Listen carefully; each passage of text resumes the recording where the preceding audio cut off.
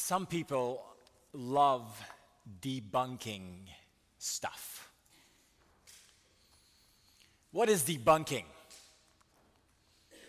It's to expose that which is false or hollow, perhaps the falseness or hollowness of an idea or a myth or a belief. Even in science, there's some who love debunking theories of science because upon further research and further discoveries, former scientific theories have been proven false. So there's even websites that are called debunking scientific theories. With all the conspiracy stuff going around in the last few years among us in our society, the idea of being alert and debunking conspiracy theories is a little more heightened on our radar. Nevertheless, some people still follow for the conspiracy theories in politics, in whatever else, whatever is part of our society and our life together. But there's a need to debunk stuff, not merely in science or politics or just society in general. Have you considered that there is a need to debunk things also in our spiritual lives if there are parts of our lives or our thinking that are actually hollow or even false? Today, we want to look at the reality that some people may need to look at the need to debunk certain parts of what they have held closely. Debunking false confidence in our spiritual lives is the need that we will look at this morning as we are looking at how the Apostle Paul is engaging in a need to debunk the false confidence of the religious or moral person. Would you open God's Word to the book of Romans? We'll be looking at chapter 2.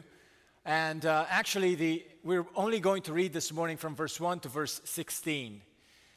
The passage, initially I was going to go to verse 24, but in the course of working this week through this passage, I thought, let me just stop at verse 16. Last week the sermon was an hour and 9 minutes, and I thought, let me not do that again, if the Lord can help me. Romans chapter 2, we'll be reading from verse 1 to verse 16. This is the word of the Lord. Therefore, you have no excuse, O man, every one of you who judges. For in passing judgment on another, you condemn yourself, because you, the judge, practice the very same things. We know that the judgment of God rightly falls on those who practice such things. Do you suppose, O man, you who judge those who practice such things, and yet do them yourself, that you will escape the judgment of God? Or do you presume on the riches of his kindness and forbearance and patience, not knowing that God's kindness is meant to lead you to repentance? But because of your hard and impenitent heart, you are storing up wrath for yourself on the day of wrath when God's righteous judgment will be revealed. He will render to each one according to his works. To those who by patience in well-doing seek for glory and honor and immortality, he will give eternal life. But for those who are self-seeking and do not obey the truth, but obey unrighteousness, there will be wrath and fury. There will be tribulation and distress for every human being who does evil, the Jew first, and also the Greek. But glory and honor and peace for everyone who does good, the Jew first and also the Greek. For God shows no partiality. For all who have sinned without the law will also perish without the law, and all who have sinned under the law will be judged by the law. For it is not the hearers of the law who are righteous before God, but the doers of the law who will be justified. For when Gentiles who do not have the law by nature do what the law requires, they are a law to themselves, even though they do not have the law. They show that the work of the law is written on their hearts, while their conscience also bears witness, and their conflicting thoughts accuse or even excuse them on the day when, according to my gospel, God judges the secrets of men by Christ Jesus. This is the word of the Lord. Amen. Would you join me in asking God to bless the preaching and the hearing this morning? Let's pray. Gracious Father, we thank you for revealing to us your word that challenges us to consider if we have any false confidence in our hearts, in our minds. Father, we pray that you would open our hearts this morning and our minds to consider our own confidence in you. Purge what is hollow, rebuild and replace it with your truth. We pray this for the glory of Christ. We pray it also for our edification. In the name of Jesus we pray. Amen. We are in the first large section of the book of Romans in the series through this book, a section that aims to show why all humanity is guilty before God and warranted to receive the wrath of God, because all are under the reign of sin. This section, this large section, started in chapter 1, verse 18, the passage we looked at last week, and will end in chapter 3, verse 20. Last week, we saw how the Apostle Paul explained why all humanity is filled with unrighteousness and therefore deserves God's wrath. Why is all humanity filled with unrighteousness? And the answer Paul gave last week, that we saw last week, is because we all have rebelled against God. We have rejected God as God over us. We have exchanged His glory for the glory of this creation. And because of that, God gave us over to the corrupted desires of our hearts and to the corrupted minds. So both our wrong and corrupt affections and wrong and corrupt thinking are now ruling over us. Therefore, all humanity is filled with unrighteousness. Therefore, the wrath of God is certain.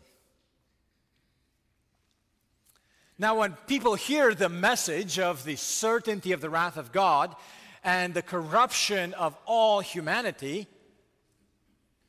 some people in their minds may feel, wait, that's not me. I am better than that. I can do better. I am doing better. So there are some people who, when they hear the accusation against all humanity, the indictment against all humanity, some feel like, I'm not that bad. They might say that they are certainly not affirming the evil deeds of others, like chapter 1 closed on those who give approval to those who practice evil deeds. Some may feel like they're not among those who give approval to those who practice evil deeds. Quite the opposite. They might feel like, I am the one who condemns evil. I am actively seeking to help others fight evil. So,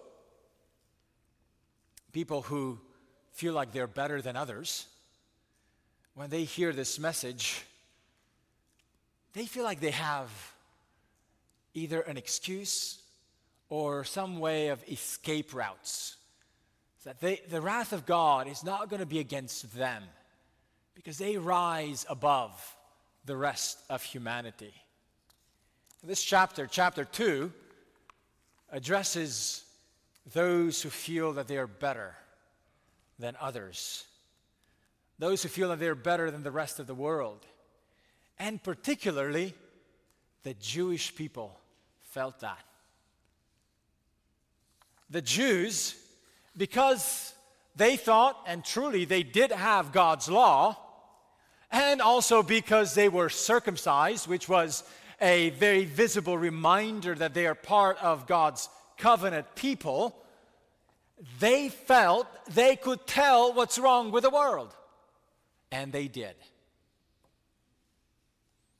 So, Paul, when he speaks about indicting the whole world, that they are under the wrath of God, here's one category in the people that he is writing to, a category of people who felt, we know how to get out of that. We're better.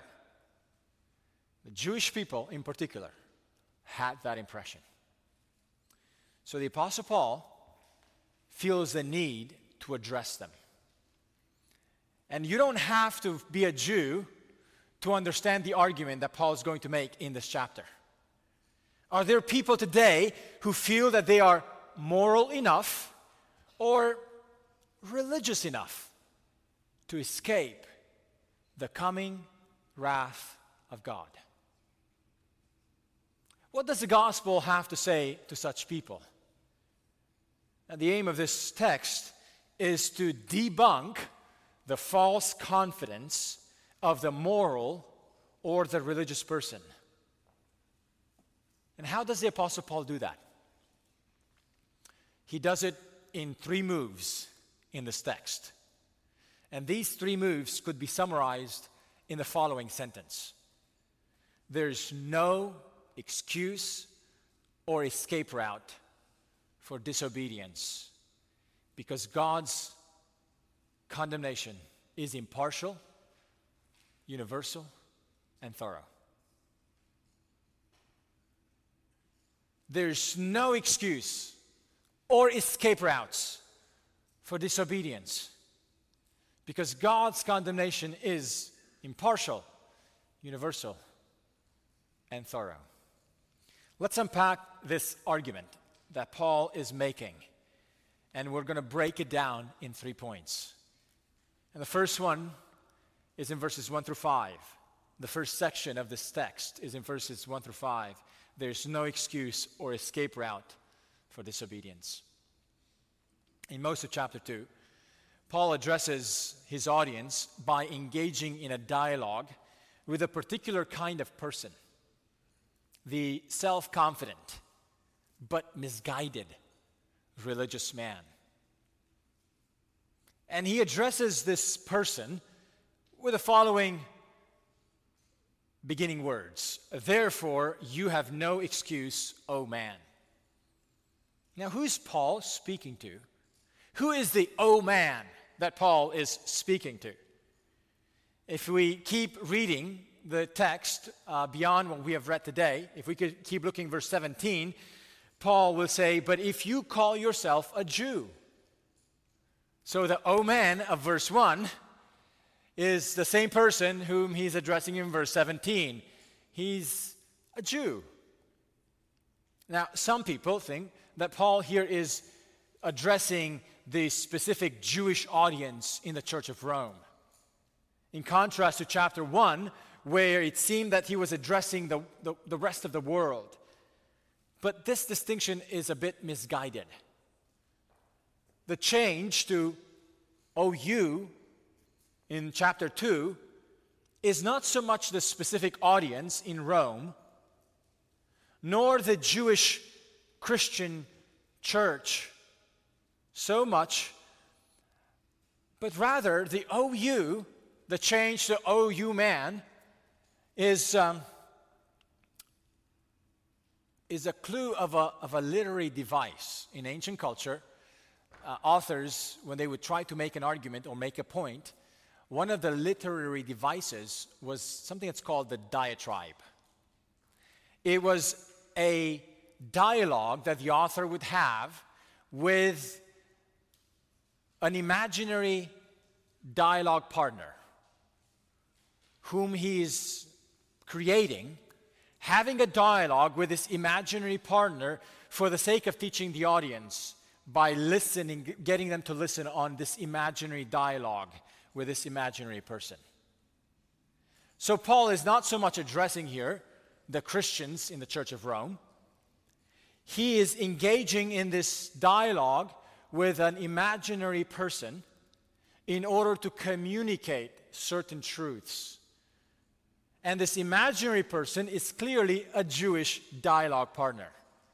And in the dialogue that Paul has with this imaginary Jew, he wants all of us, whether they are a Jewish audience or just moral people, or honestly, even Christians, to listen to this dialogue and learn what God reveals about his judgment and about the false confidence that anyone can have. So even if you are not a Jewish person, you can hear this dialogue between Paul and this imaginary Jew and learn how to debunk, how to expose false confidence.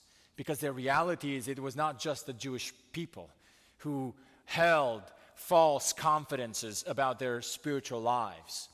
Any one of us can fall for those false confidences. So this morning, as we hear this dialogue that the Apostle Paul is engaging into with this imaginary Jewish person, let's hear the first claim he's making. The first claim he's making is there is no excuse or escape route for disobedience. What characterizes a person whom Paul is addressing in this chapter? He's a man who thinks he has an excuse. He's a man who thinks he has a route he has established how to ignore or how to escape God's judgment. Some people think they can ignore it. And somehow, God's judgment will not affect them simply because they feel they are in control and they can ignore God's judgment. Other people think they can ignore or escape God's judgment because they are better than those who are exposed to God's judgment. And that's the person that Paul is addressing here in this chapter.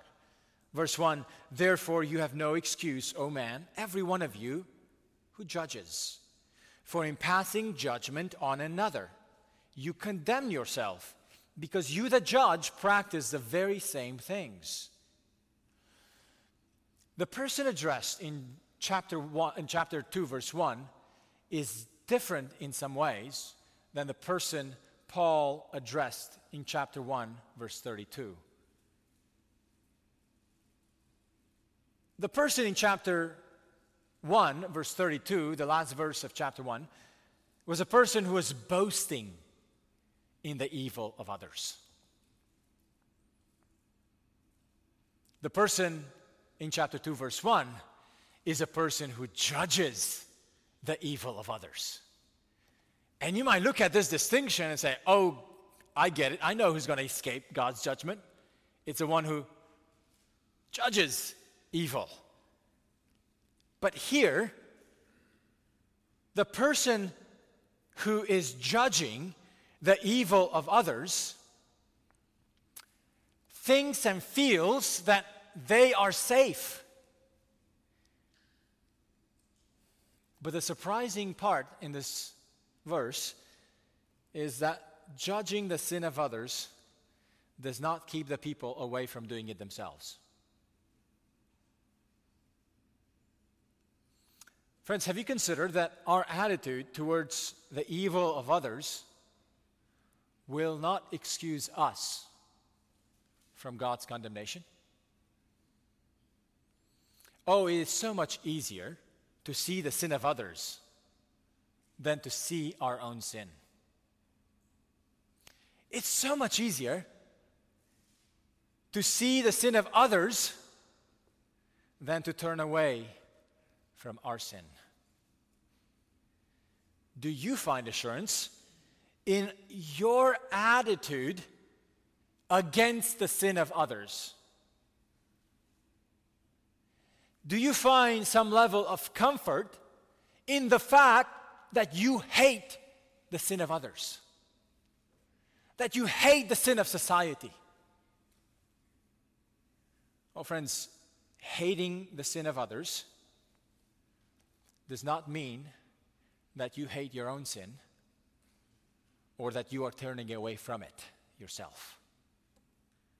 The irony that the Apostle Paul brings in this chapter, in this introduction, is that such people want to take the seat of God in judging the sin of others, but they don't realize that God's judgment falls rightly on them as well when they continue to practice evil themselves. There is no excuse. There is no excuse or escape for disobedience, even if you feel like you are in the position to judge it against others. Our judgment of the sin of others will not be an excuse or an escape route from God's condemnation. This is restated in verses 2 and 3. Listen again. Paul says, we know that the judgment of God rightly falls on those who practice such things. Do you suppose, O man, you who judge those who practice such things and yet do them yourself, that you will escape the judgment of God? Now, how did this person develop such a false or hollow confidence? Verse 4 gives us the answer. Paul says in verse 4, or do you presume on the riches of his kindness and forbearance and patience, not knowing that God's kindness is meant to lead you to repentance? A misguided understanding of God's kindness and patience is the culprit for developing this false confidence, thinking that it's sufficient to judge the sin of others and yet not turn away from it ourselves. People assume that God's goodness and kindness means that He will never act against us. This is how some people think of God's kindness. But it's a mistaken view. Other people think that God's kindness is that which God has shown us already in Christ Jesus. And therefore, because we have put our faith in Jesus, we have made a decision for Jesus when we were young, or we have had some experience of grace when we were earlier in our lives, that somehow, therefore, we no longer have to worry and bother with sin in our lives. And therefore, whenever sin shows up in our lives, we just hang on to God's kindness and mercy and grace. And this also is a mistaken view. In both examples, in both scenarios, the person is presumptuous. The person feels entitled to God's kindness. But they miss the purpose of God's kindness. They miss the purpose of God's patience with us. It is to lead us. God's patience and kindness with us is to lead us on the path to repentance from the sins we are committing, not to lead us to the path of being okay with our sin.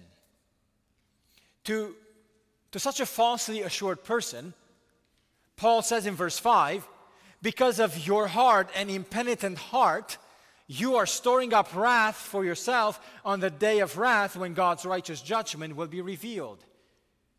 Wow, the same person who presumes on the kindness and goodness and the rich mercy of God, in verse 4, is the same person whose heart is also hard and impenitent. I love how one Bible teacher put it beautifully. Grace that does not lead to repentance leads to judgment. Grace that does not lead to repentance leads to judgment. Friends, to presume upon the kindness of God in such a way that you don't see your need for repentance on an ongoing basis leads you to actually increase the wrath of God upon you on the day of God's wrath. The Jews fell for this trap. They became complacent in God's covenant promises, yet failing to turn away from their sins. So, it led them to become complacent and self-assured. Friends, it is not enough to criticize the evil of this world. It's not enough to be angry at the sin of others around you. It is not enough to feel angry at the corruption or inconsistency of other Christians around you. It's not enough even to claim that you've experienced God's grace in the past. All of these can happen. And yet, without experiencing a true change in our hearts, because when God changes our hearts, the change is inevitable. The evidence of the change cannot be hidden. Our deeds are a great window into whether or not a true heart change has taken place. A man with a hard and impenitent heart has no problem criticizing the evil of others, but will not turn from it himself. A man with a hard and impenitent heart will have no problem presuming on God's kindness, but he will not turn in that presumption. He will not turn away from his sin. This is a scary part in this part of Scripture, that a hard and an unrepentant heart doesn't have a problem criticizing others for their sins. And a hard and impenitent heart doesn't have a problem being falsely confident in God's kindness and goodness. Friends, this is scary. So, from this first section of this text, Paul is telling us of two escape routes that will not be adequate. Judging the sin of others will not be an escape route. And presuming on God's kindness will not be an escape route. Now, why will these not be adequate escape routes? In the next two sections, Paul will tell us something about God and his ways with us that will show us why these two escape routes are not adequate. Point number 2, we're looking at the second section of this text. It's because God's condemnation is impartial. Because God's condemnation is impartial. We see this in verses 6 through 11.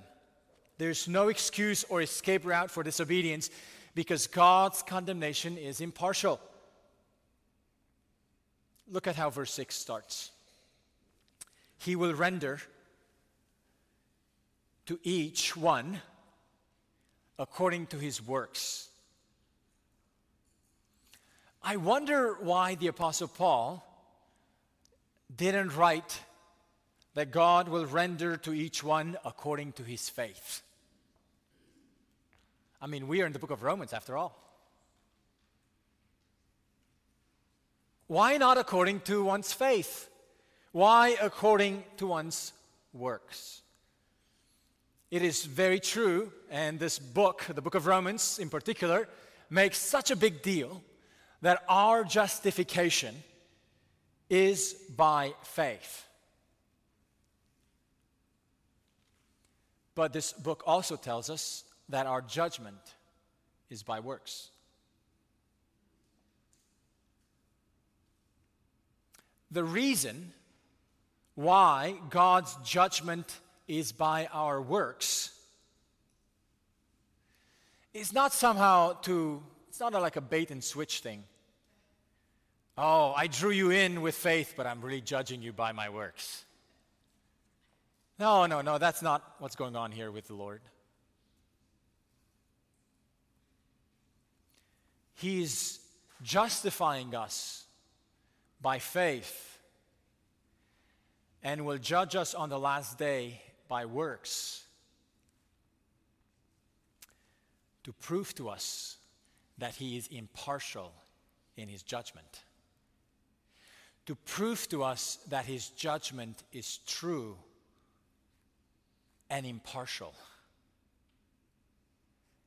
And our works are the visible evidence of true saving faith. What's at stake here is the judgment of God being impartial.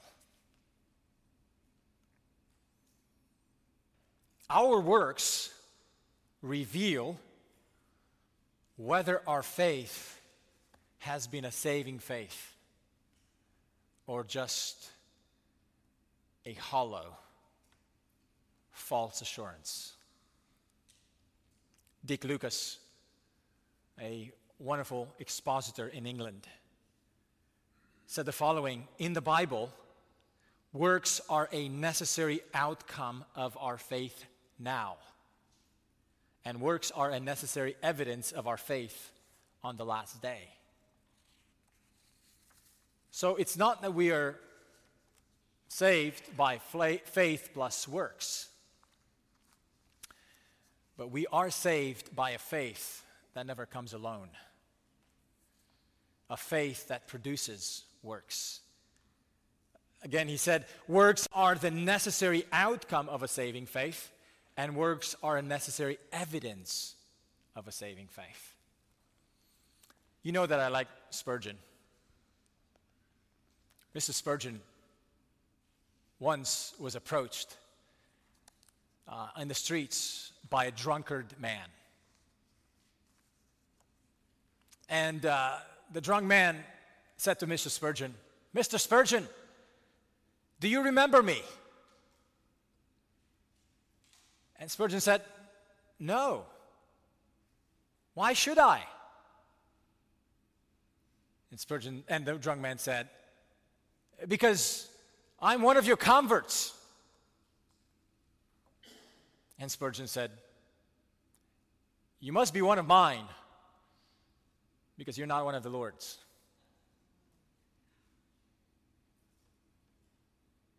The point is, we can profess conversion. We can profess some decision we have made. But when the Lord saves us, He saves us. He rescues us. He changes us. The change He brings is lasting. Now, that doesn't mean that we become perfect right away. That doesn't mean that we will not struggle with battling sin. But my dear friends, sin has been broken. Its power, its reign over us has been broken when God truly saves us. Again, Pastor Dick Lucas said beautifully, the only hallmark of a saving faith is a new life. This is why God will judge us on the last day, not based on our faith, but based on our works. So in verses 7 through 8, we see a contrast between a Christian and a non-Christian. And the contrast is given to us from the perspective of what God will see and do on the last day. To those who by patience in well-doing seek glory and honor and immortality, he will give eternal life. But for those who are self-seeking and do not obey the truth, but obey unrighteousness, there will be wrath and fury. The Christian, according to these verses, is someone who seeks glory, honor, and immortality. These were the attributes described about God in chapter 1. That the whole world has sought to suppress and rebel against and exchange. Exchange the glory of God, exchange the honor of God, suppress the immortality of God. But here in these verses, the Christian is the person who no longer suppresses or exchanges God's glory, honor, or immortality, but instead seeks it. And those who seek after him will receive eternal life. But the opposite category of people are those who are self-seeking and do not obey the truth, but obey unrighteousness. Salvation changes what we seek in life. For these latter category, their destiny will be wrath and fury. Oh, friends, a faith that does not change you does not save you. Because a faith that changes our hearts will change our affections and will change our thinking and will change our orientation in life. It will seek God's glory. It will seek God's honor. It will seek the immortality that God alone can give. Above our self-seeking, our deeds are evidence of saving faith on that last day. So this section ends with a warning that there will be tribulation and distress for every human being who does evil, the Jew first and also the Greek, but glory and honor and peace for everyone who does good, the Jew first and also the Greek, for God shows no partiality. Now, if you're a Jew and you heard these words, you would be shocked. And here's why. Because the Jewish people, because on the count of their covenant expectation and circumcision being the visible sign of their covenant belonging, the Jews felt they were in a different category than the rest of the world because they already assumed they are protected. They had the law, they had circumcision. So Paul says there will be tribulation and distress for every human being who does evil, the Jew first. Really? Yes. You do evil, you persist in it, it doesn't matter what you are, Jewish person or not. It doesn't matter what your identity is. It doesn't matter what your background is. It doesn't matter what your past privileges are. There will be tribulation and distress for every human being. And the aim of this warning here is to extend the condemnation of God not merely to the Gentile world, but to every human being, even to those who thought that they are better than the rest of the world. Oh, friends, this contrast between the person who does evil and the person who does good is not to bring us back to somehow a salvation by works, but to show us that God's judgment will be fair and impartial. God will not execute his judgment on that last day in a partial way, cutting some people some slack. He will not cut anyone any slack. Even if a Jewish person would think they have the right or the entitlement to claim it, And friends, if the Jewish people could not have any entitlement, that God would not cut them any slack, be assured of this: He will not cut anyone any slack. It may be shocking for us as Christians to hear this as well. We might say, well, we are Christians, we're better than the Jews. No, we're not. On this issue, it doesn't matter if you claim to be a Christian. It doesn't matter if you claim that you've had some experience with God when you were young. At the end of the day, there is no excuse or escape route for disobedience, because God's condemnation is impartial. Point number 3. The other reason, the last reason we see in this passage why there's no excuse or escape route is because God's condemnation will be universal and thorough. And we see this in verses 12 through 16. If the Jews expected God to cut them some slack because they were Jews, guess who else expected God to cut them some slack? The Gentiles. And you say, what reason do they have for expecting God to cut them some slack?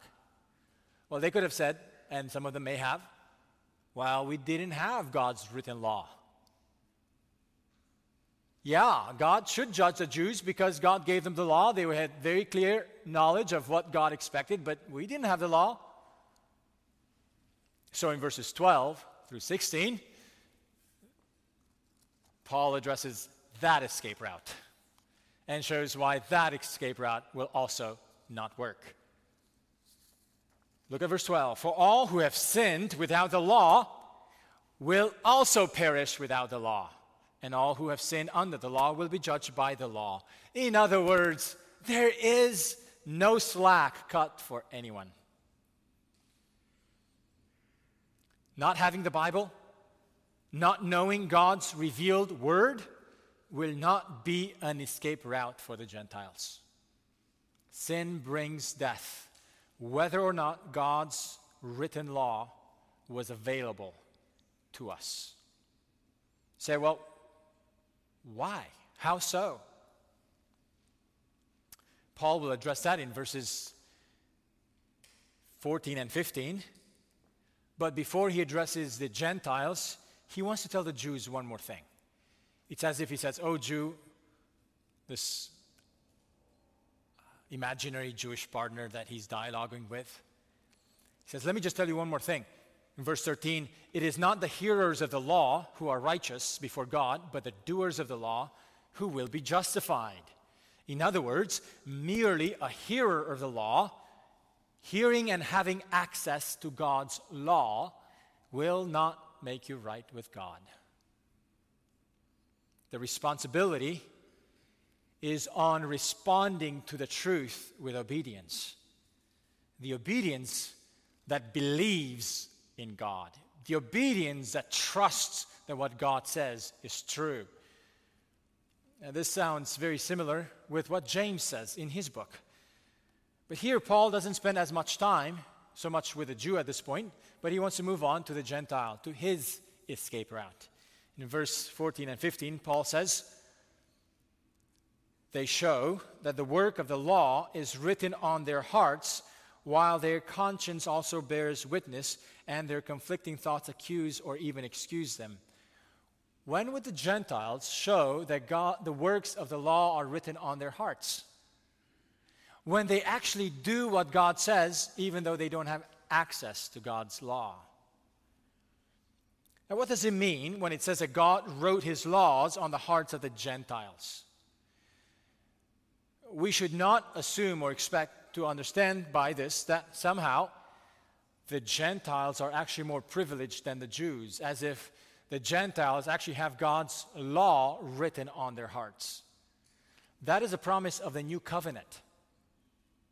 The Jews didn't have that. They had the law written on stone. But the Gentiles had the works of the law written on their hearts.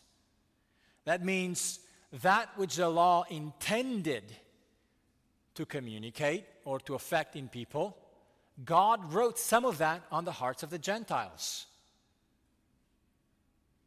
This has taken place in the way God rules over the conscience of every human being.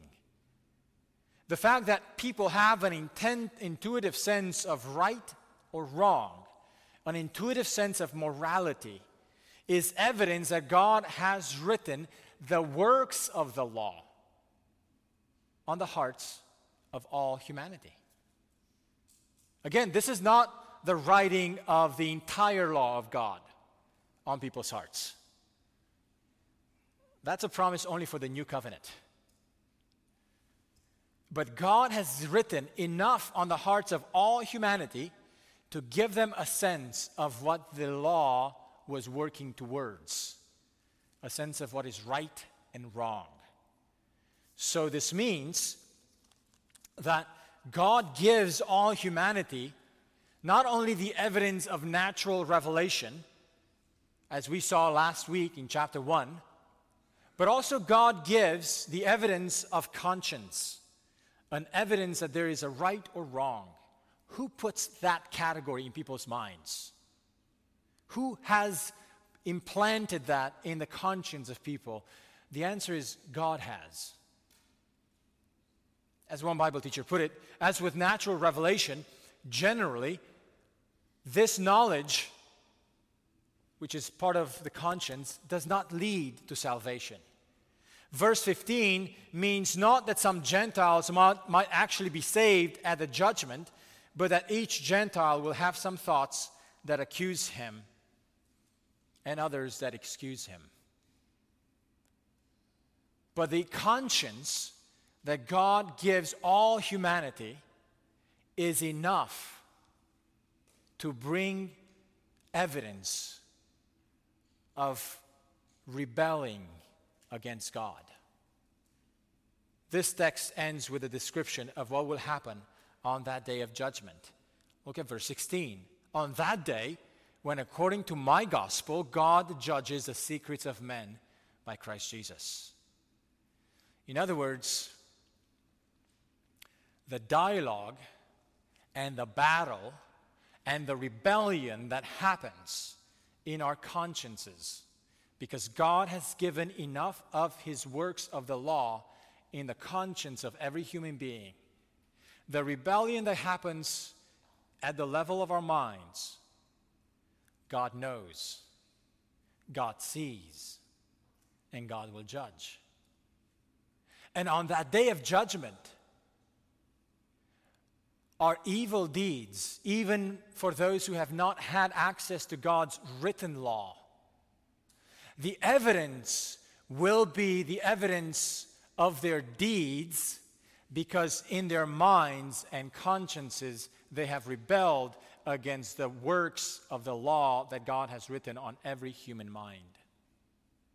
And God's judgment on that last day will be both universal and thorough, because God can see and x-ray our minds. He knows that we have rebelled against what God has etched in our minds and our consciences.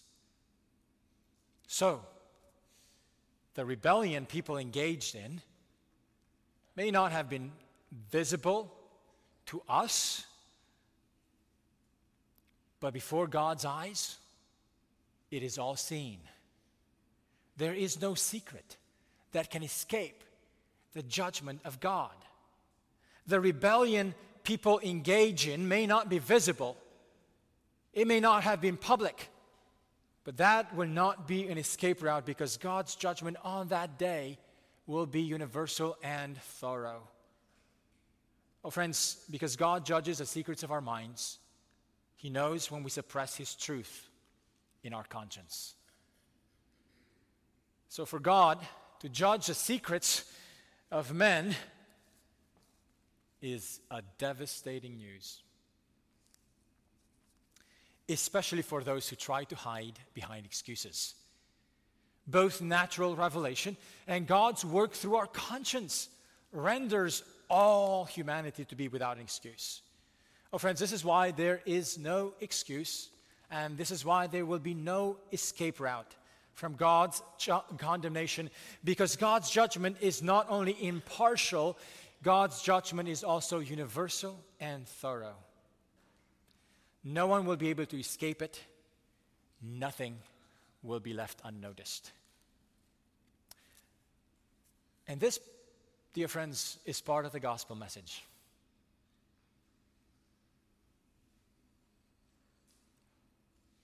Paul says, on the day when, according to my gospel, God judges the secrets of men. Think about how this text encourages us not to be embarrassed to talk about the judgment of God.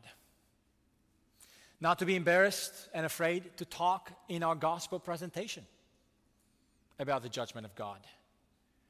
The facet of the gospel that this text highlights is the facet of God's judgment against sin.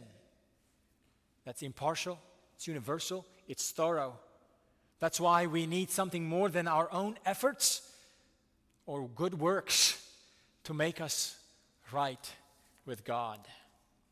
Religion or morality, our sense of goodness, our sense of being better than others will not be adequate escape routes on that last day.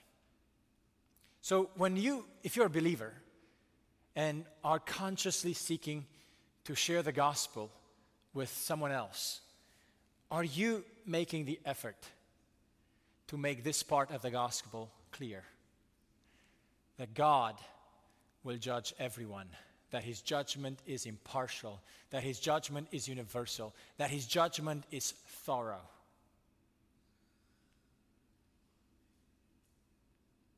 Consider putting this part in the gospel when you share it. At some point, one of the reasons why people may reject Jesus and not appreciate the good news of his salvation is because they've never understood the terrible news of our condemnation. We go so quickly to the good news that there's no reason for someone to understand why they need the good news of the gospel, because they've never been brought to grasp and understand how terrible of a condition all of us are. Friends, if you are one of these who may have lived with a self-confidence that is hollow, don't live with the false expectation that somehow, because of your Christian background, because of your upbringing, or because of a past experience, that you are ready to meet the Lord. It's a gospel you embrace by faith, producing change in your life now. I remember years ago, with a group of men in our church, we decided to go for some training on chainsaw training so that we could be eligible to serve in disaster relief teams who would go and be deployed when disaster hits and help with chainsaw cutting trees that fell down and helping with that. And I remember the training of the chainsaw had a part that stuck to my mind. In training to know how to cut trees well, before you engage in cutting the tree down, you absolutely must, establish and be clear what your escape route will be once you cut the tree down. Because once you cut the tree down, there's about 5 to 10 seconds for that tree to land down. And you must be very clear that your escape route is away from that tree. And thinking about an escape route after you cut the tree is way too late to decide that. But the point, though, is when you establish that escape route, be sure it is not anywhere in the way of the tree. You must escape away from the falling of the tree. A wonderful lesson. The caution was be sure that your escape route will actually work, that it's adequate. Because an inadequate escape route will not save you from the danger of that falling tree. Oh, dear friends, here in this text, the Apostle Paul is wanting to alert us of false escape routes for that day of judgment, so that we would not be caught by surprise when the day of judgment and God's condemnation will fall on us instead of falling away from us. Consider the reality that judging the sin of others is not going to be a sufficient escape route. Counting on God's goodness and kindness will not be a sufficient escape route. At the end of the day, if our saving faith in Jesus does not produce a change of life, it is possible that the faith that we have placed or had may have been hollow, presumptuous, and simply false and unsaving. Because God's judgment on all unrighteousness is impartial and thorough, no one will escape by their own moral or religious self-confidence, but only as we put our trust in Jesus, because that alone brings real and lasting change in our lives. Let's pray.